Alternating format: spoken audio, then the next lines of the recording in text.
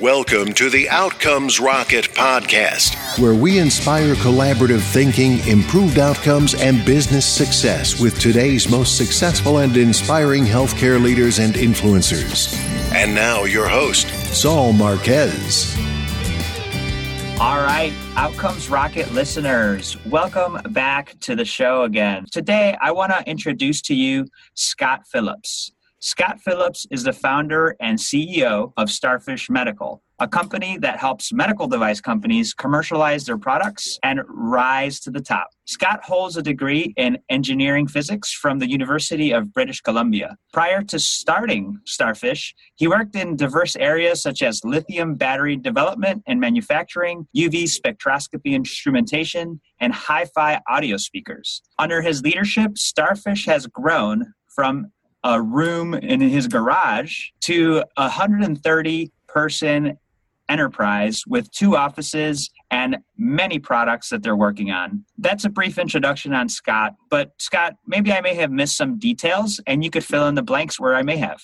All right. Well, thanks so much, Saul, for that kind introduction. Yeah, well, as you can imagine, over 18 years of growing and building a company, there's a lot of aspects to it. I did start as a nerdy engineering physics student, as you mentioned, but I've only ever had one job in my life, actually like a staff job. And that's basically been contracting. And then Starfish has grown out of that. But now we're one of the premier companies in North America that does what we do. About 70% US focus in our product or our project mix, and then the balance in Canada, which is where we're headquartered. And our 2 main offices are in Victoria and in Toronto, but also Minneapolis. We have our VP of sales based there, and we have an office in Irvine, California. So you've been in the business for 18 years, and you started from your garage, and now you've expanded to this really wonderful national presence where you're adding value to so many companies. Scott, why did you decide to get into the medical sector? That's an interesting question, because as you noted at the beginning, a variety of things. One job I mentioned was actually in lithium batteries. That was the dawn of the whole industry. So we were inventing the lithium battery technology, got a real taste for R&D and for commercializing things, and worked in natural gas instrumentation. And actually, I have a medical family. My wife's a doctor. My father was a family doctor, and always had some affinity for the sector. But our very first substantial project as a company was an ophthalmic ultrasound system. To this day, probably the nicest pictures I've ever seen of the front of the eye using ultrasound were taken by those original units that we built for a company out of New York. And it's funny, I actually remember I had a website, the New York guys contacted us, and then they decided they want to come visit our office in order to qualify us. Of course, we didn't actually have an office. Is this when you were in your garage? So this was actually, yes, in the spare bedroom, actually. And my daughter, infant daughter, was living in a playpen in the living room, so I had room to have a little office. So I went down to a local company, friends of mine were running an engineering company, and asked, could I rent some space from them? So they agreed. You had to quickly step it up. Oh, yeah, that's right. We actually, just before the guys from New York arrived, we had to put a sign on the door so that it would look like this. And that's kind of the entrepreneurial spirit, I guess. But the project was a good success, and we built on that, and just one step at a time. And it is kind of amazing to me to think 130 people all doing contract development, that's a lot of projects and a lot of people now. It's unimaginable from the perspective of that initial project that we could have grown to this scale. That's wonderful. Thanks for sharing that story. And so it sounds like it's in the family and you have an engineering mind and you just sort of gravitated and married the family sort of involvement in medicine and your mind, the way it works. You just have to figure out how to make it better. I think there's a bit of strategy, I was thinking maybe I should do like movie special effects or something like that. Wouldn't that be cool? Because there's a big movie industry in Vancouver. And I talked to a few people in it, and they said, well, you work 24 hours a day for about 6 weeks, and then you got nothing for 6 months. I said, yeah, maybe not. That wouldn't work so good. But what medical is interesting, because it's got 1,000 niches. If you look at dynamics of the industry, there's a few Strykers and Medtronics and so on, but there's a lot of small and medium-sized companies, and they all have very specialized, interesting products. There's enough margin that you can actually afford to do a proper job of development. In fact, you're required to by the regulatory standards, which is important as well, because we like regulatory standards because it forces the little guys and sort of less capable companies out of the game. So it allowed us to be in a more professional kind of atmosphere. So we like that. Very cool. So it's pretty impressive, Scott. I mean, you took it from small to where it is now. And so now you're involved in a lot of projects in the medical device sector, and people seek you out for help on their projects. As you interact with these companies and these medical device leaders, what is a hot topic that you feel should be on every medical leader's agenda today? And how is Starfish as an organization approaching that? Well, there's a few of them for sure, but I would say connectivity is the one that really jumps to mind. It's like device connectivity? Yeah, that's right. Okay. So, I mean, there's a lot of devices right now that are being sold today. In fact, the majority of them that basically don't connect. And when they do connect, they don't take very good advantage of the data that they have. And so being clever with sort of the back-end layers, the different views for different clinicians, or the connectivity into the hospital information systems, I think that it's an interesting time of turmoil because some incumbents are not going to really see that pattern, not going to react fast enough, and it leaves an opportunity for new players to come in and eat their lunch, basically, right? And if they get caught flat-footed, then they'll have to spend a few years on a development cycle. And so really, that's one of the areas we're trying to help incumbent companies not get taken advantage of by this vulnerability and make sure that they build the right connectivity to their devices. And we built a whole software group just for that. So connectivity is definitely something that continues to arise in conversations. In fact, I was just over at the Becker's healthcare meeting, and they were talking about a lot of the initiatives that are related to connectivity, a real hot topic on not only medical device companies' radars, but also on medical administrators' radars and providers' radars as well. Absolutely. How do you actually implement that connectivity into your institution so you get full advantage of that information, right? I'm not really an expert on that side of it. We're just trying to provide the tools for them, but I know that's something a lot of hospitals are not taking full advantage of. And that's a great thing, Outcomes Rocket listeners, as you think about the connectivity strategies of your organization.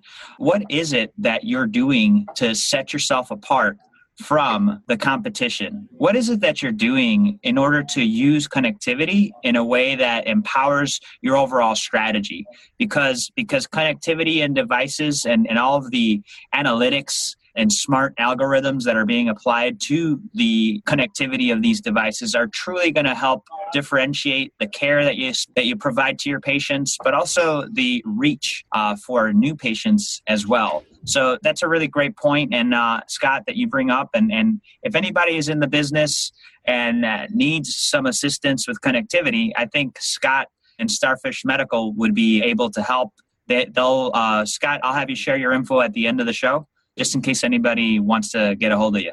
Great. So can you give the Outcomes Rocket listeners a time or maybe an example of when you've made a mistake or failed? Absolutely. I think that's one of the things in product development that you learn to not get too full of yourself and to just look at situations, I would say, somewhat objectively and just learn from, not get too attached to anybody's idea. That we don't allow you to attach your name to the idea. It's just an idea. That way, when it gets shot down, it's not you. It's just, I think it's sort of an engineering virtue, I guess. But anyways, I'll give you a couple stories. So we had one that was a long time ago. It was called a pachymeter. So it's for glaucoma screening. It's used you measure the thickness of the cornea, and it's one of the factors that goes into the formulas for looking at risk. So we were rushing to launch a new product into this space for a company in Germany, and it was actually built on a PDA. So it was actually one of the very first connected medical devices early on, about 2002, 2004. And it was interesting in that the validation we did for recharging and reprogramming and so on it happened very quickly over the course of a couple of weeks. But what we didn't know is that on this particular PDA that we had incorporated into our device, the battery self-discharged in 2 weeks. And so what happened is that we launched the thing at this big show, American Academy of Ophthalmology.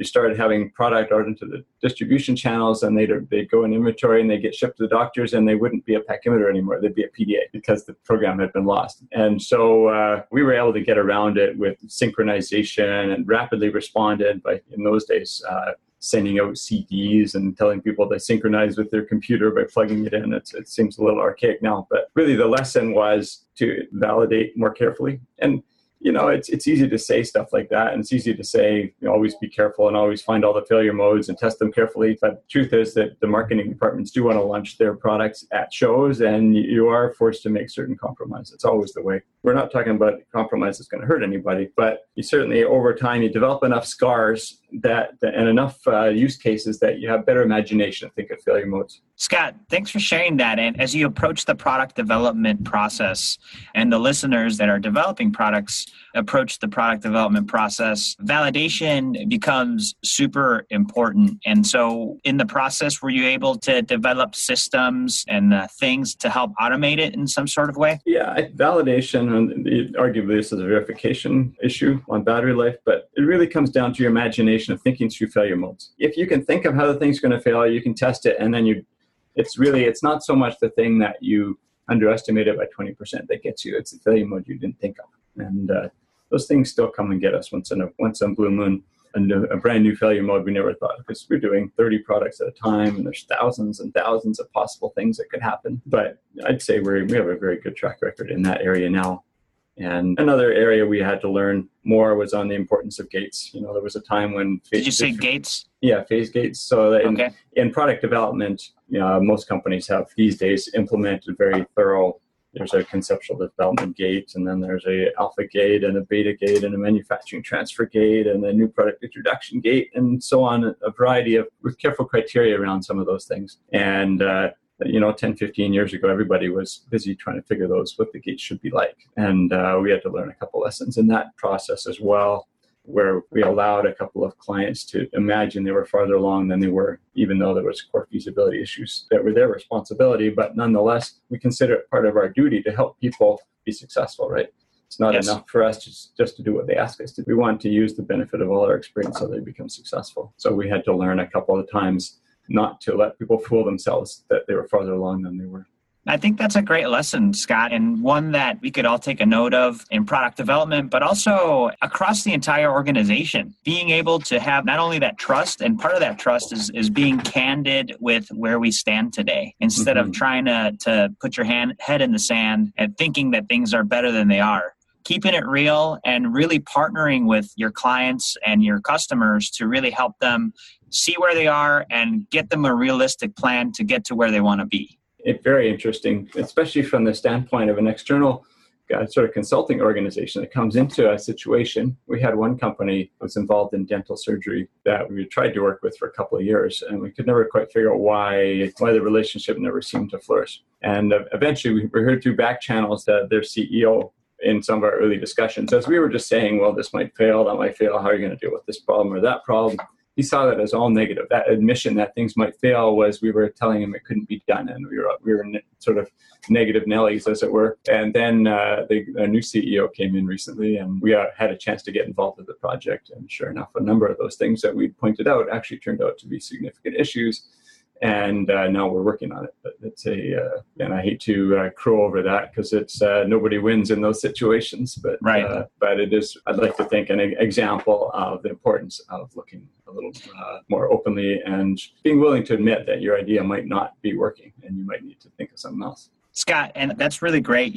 Sometimes we get so committed to our ideas, we marry our ideas and almost don't differentiate our idea from ourself. They become part of our identity. And it seems like it's when we get to that point, and you shared this message with us, that when you're developing products, your job is to anticipate what's going to go wrong, think through all of the things that are going to happen, and your ideas are just ideas. They're nothing personal. And I think the same thing applies not only to product development, but also organizational strategy, is you have to be willing to pivot if it doesn't work. And you have to be realistic and not be married to your ideas. Right. And I actually spoke to a CEO recently. He spoke at one of our conferences a couple of weeks ago. He said he creates these things he calls decision boxes. So basically, I think really what he meant was a go, no go decision, but he's always willing to walk away at any point. It's just, and having the admission that there's still a chance the whole thing might not be right, and figuring out beforehand how you're going to decide. It's like if you go in to buy a car and you know you need to have the car, you're going to pay a lot more for it than if you go and saying, well, I'm going to walk away if we don't get it for $24,000. I think it's a little bit like that. Yeah. And definitely what you're saying, Scott, is you got to be clear on your outcome, right? If your outcome was $24,000 for that car and you know exactly what you want and how you're going to get it, then be clear on your outcome. But those ideas are the vehicles, and be willing to abandon a vehicle if it doesn't get to where you want to be. Exactly. I think that's a virtue. I think the larger companies have figured that out, but a lot of the entrepreneurs don't have enough scars to realize that them and their momentum and the vision and what the kind of product category they're trying to be in is actually worth a lot, but their particular invention may not be the thing. Doesn't matter. Go find another invention. Go find another. There's a million inventions. That's right. That is awesome. No, I really like the rawness of this topic, because it could definitely get emotional sometimes when people are dealing with new products and money has been invested and decisions have to be made. It can get emotional. And so how do you take the identity out of your idea and make that commitment to the outcome instead of the actual idea? This is a really powerful discussion. Thank you for walking us through that, Scott. It's fun. I think there's a few aspects that we're talking about. One is the sort of the second half, as it were. Sort of what happens after you launch and getting the product, the fit right to the market so that people will adopt it, so people have a way to pay for it, that it fits into a clinical workflow. Is very, very complicated. And technical founders of companies, I know that's not necessarily exactly the audience here, but can often take that, sort of miss that, the importance of that. They get so focused on the beauty of their idea and the technology solution and so on. So we strongly believe going out to talk to a lot of users and actually have the technical people in your team go into that use environment as well. What everybody forgets is that there's thousands and thousands of decisions that go into a product, and hundreds of them go onto a spec document. And so there's lots of decisions that are being made by people with just gut feel. And the more you can provide them a opportunity to get into that surgery center or fly around in that air ambulance or go watch the epidural being put in or whatever the application is, actually send engineers and technical people, go participate in those, that you'll get much better outcomes. Get in the trenches. Don't be afraid to go where the users are. Get in the trenches and be real with how it's going to be used and how it's going to be implemented. I love that. Yeah. And it's so true. So true. A lot of people don't do that. So, Scott, let's take a little pivot here. What would you say? You've gone through a lot of these lessons and you've developed systems, you've got philosophies, and you've got the teams to now really help provide these services to med device companies. What would you say, in all the successes that you have, is one of your proudest moments in medical leadership experience? Gosh, there's a lot of interesting ones. I'll highlight a couple of projects. So we had a client, just this heroic client, guy named Michael Baker, created a company called HD Plus. HD Plus? HD Plus. Yeah, he was trying to it's got a different name. I'll tell that part of the story in a sec. So he basically had the idea that hemodialysis is bad for people, right? It's the way it's done, outpatient center, 3 hours or so of hemodialysis. This is for people with kidney failure. So you feel like crap when you go into the center, then they overcompensate all your electrolytes and so on, take all the urea out of your blood and rebalance things. And then you feel like crap again because they overcorrect. And then for a while in between appointments, you feel okay. And then you start feeling crappy again. And you go in again. And it's a horrible life.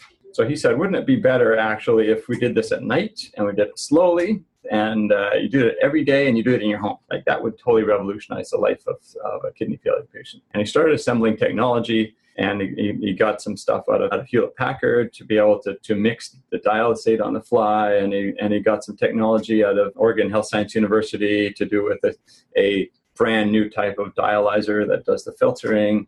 And then he came to us and said, okay, I've got this technology figured out. Can you go figure out how this thing's going to actually turn into a device? And so we had a team on it. It took, I can't recall how long, maybe a year to come up with the very first working prototype that could be tested, not on people yet.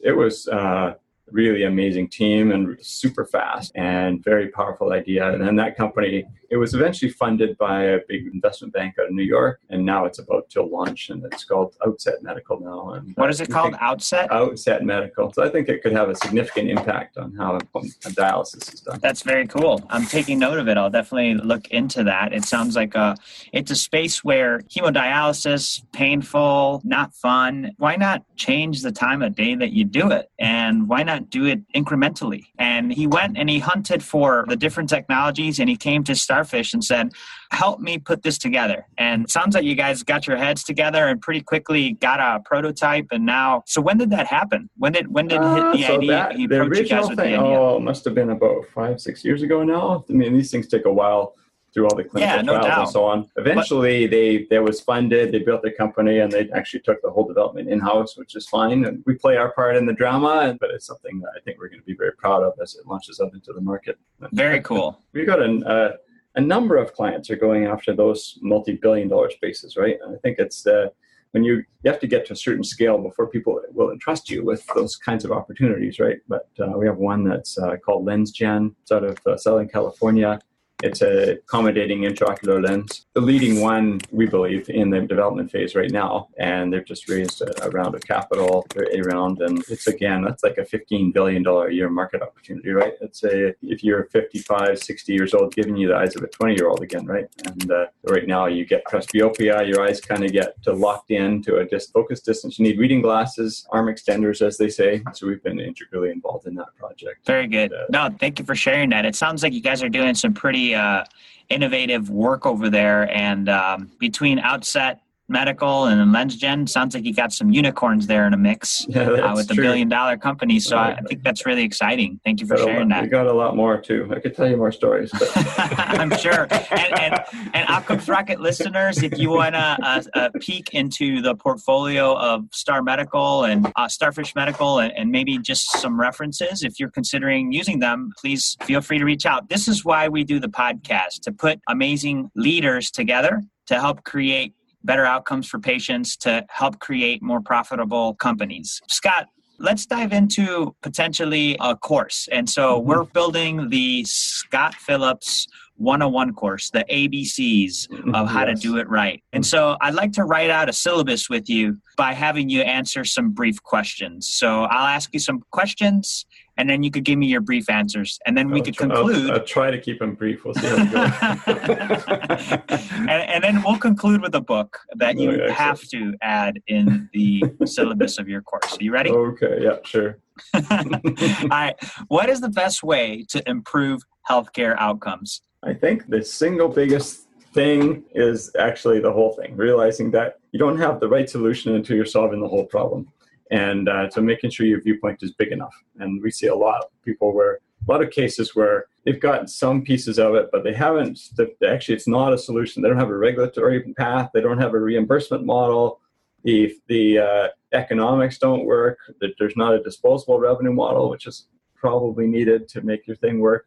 There's a critical snafu in the usability or adoptability. You forget that the nurses are unionized and they have certain things that they recognize, and they don't agree to use this, or they won't, or that you're actually trying to change the specialty of person who does this thing, and now you're dealing with politics, and it's just. So I would not say it's any one thing, but unless you have a solution to all those problems, you actually don't have a product. And so there's no substitute for experience. So if you go find somebody who's done a commercialization in that sector before and get them on your team and really, really understands those things. Because make sure your viewpoint is broad enough. That's basically my message. Love it. Sorry, it wasn't quick, but no, that's okay. No, but you added some really great detail, and so not a problem at all. So, what is the biggest mistake or pitfall to avoid? What we see in entrepreneurial type companies is technical people focusing on technology, thinking that that's really the holy grail, and it is. It's necessary, but it's totally not sufficient. You need a lot of other pieces to make it go. And also too much ego attached to it, and not recognizing that you need other expertise. Excellent. How do you stay relevant as an organization despite constant change? I like to think there's a couple of main types of people in product development. There's innovative type people, and there's execution-oriented people. And companies tend to migrate to start with innovators, and over time, as you get more into distribution, you end up with a little bit more on the sort of execution-oriented. People like to finish things.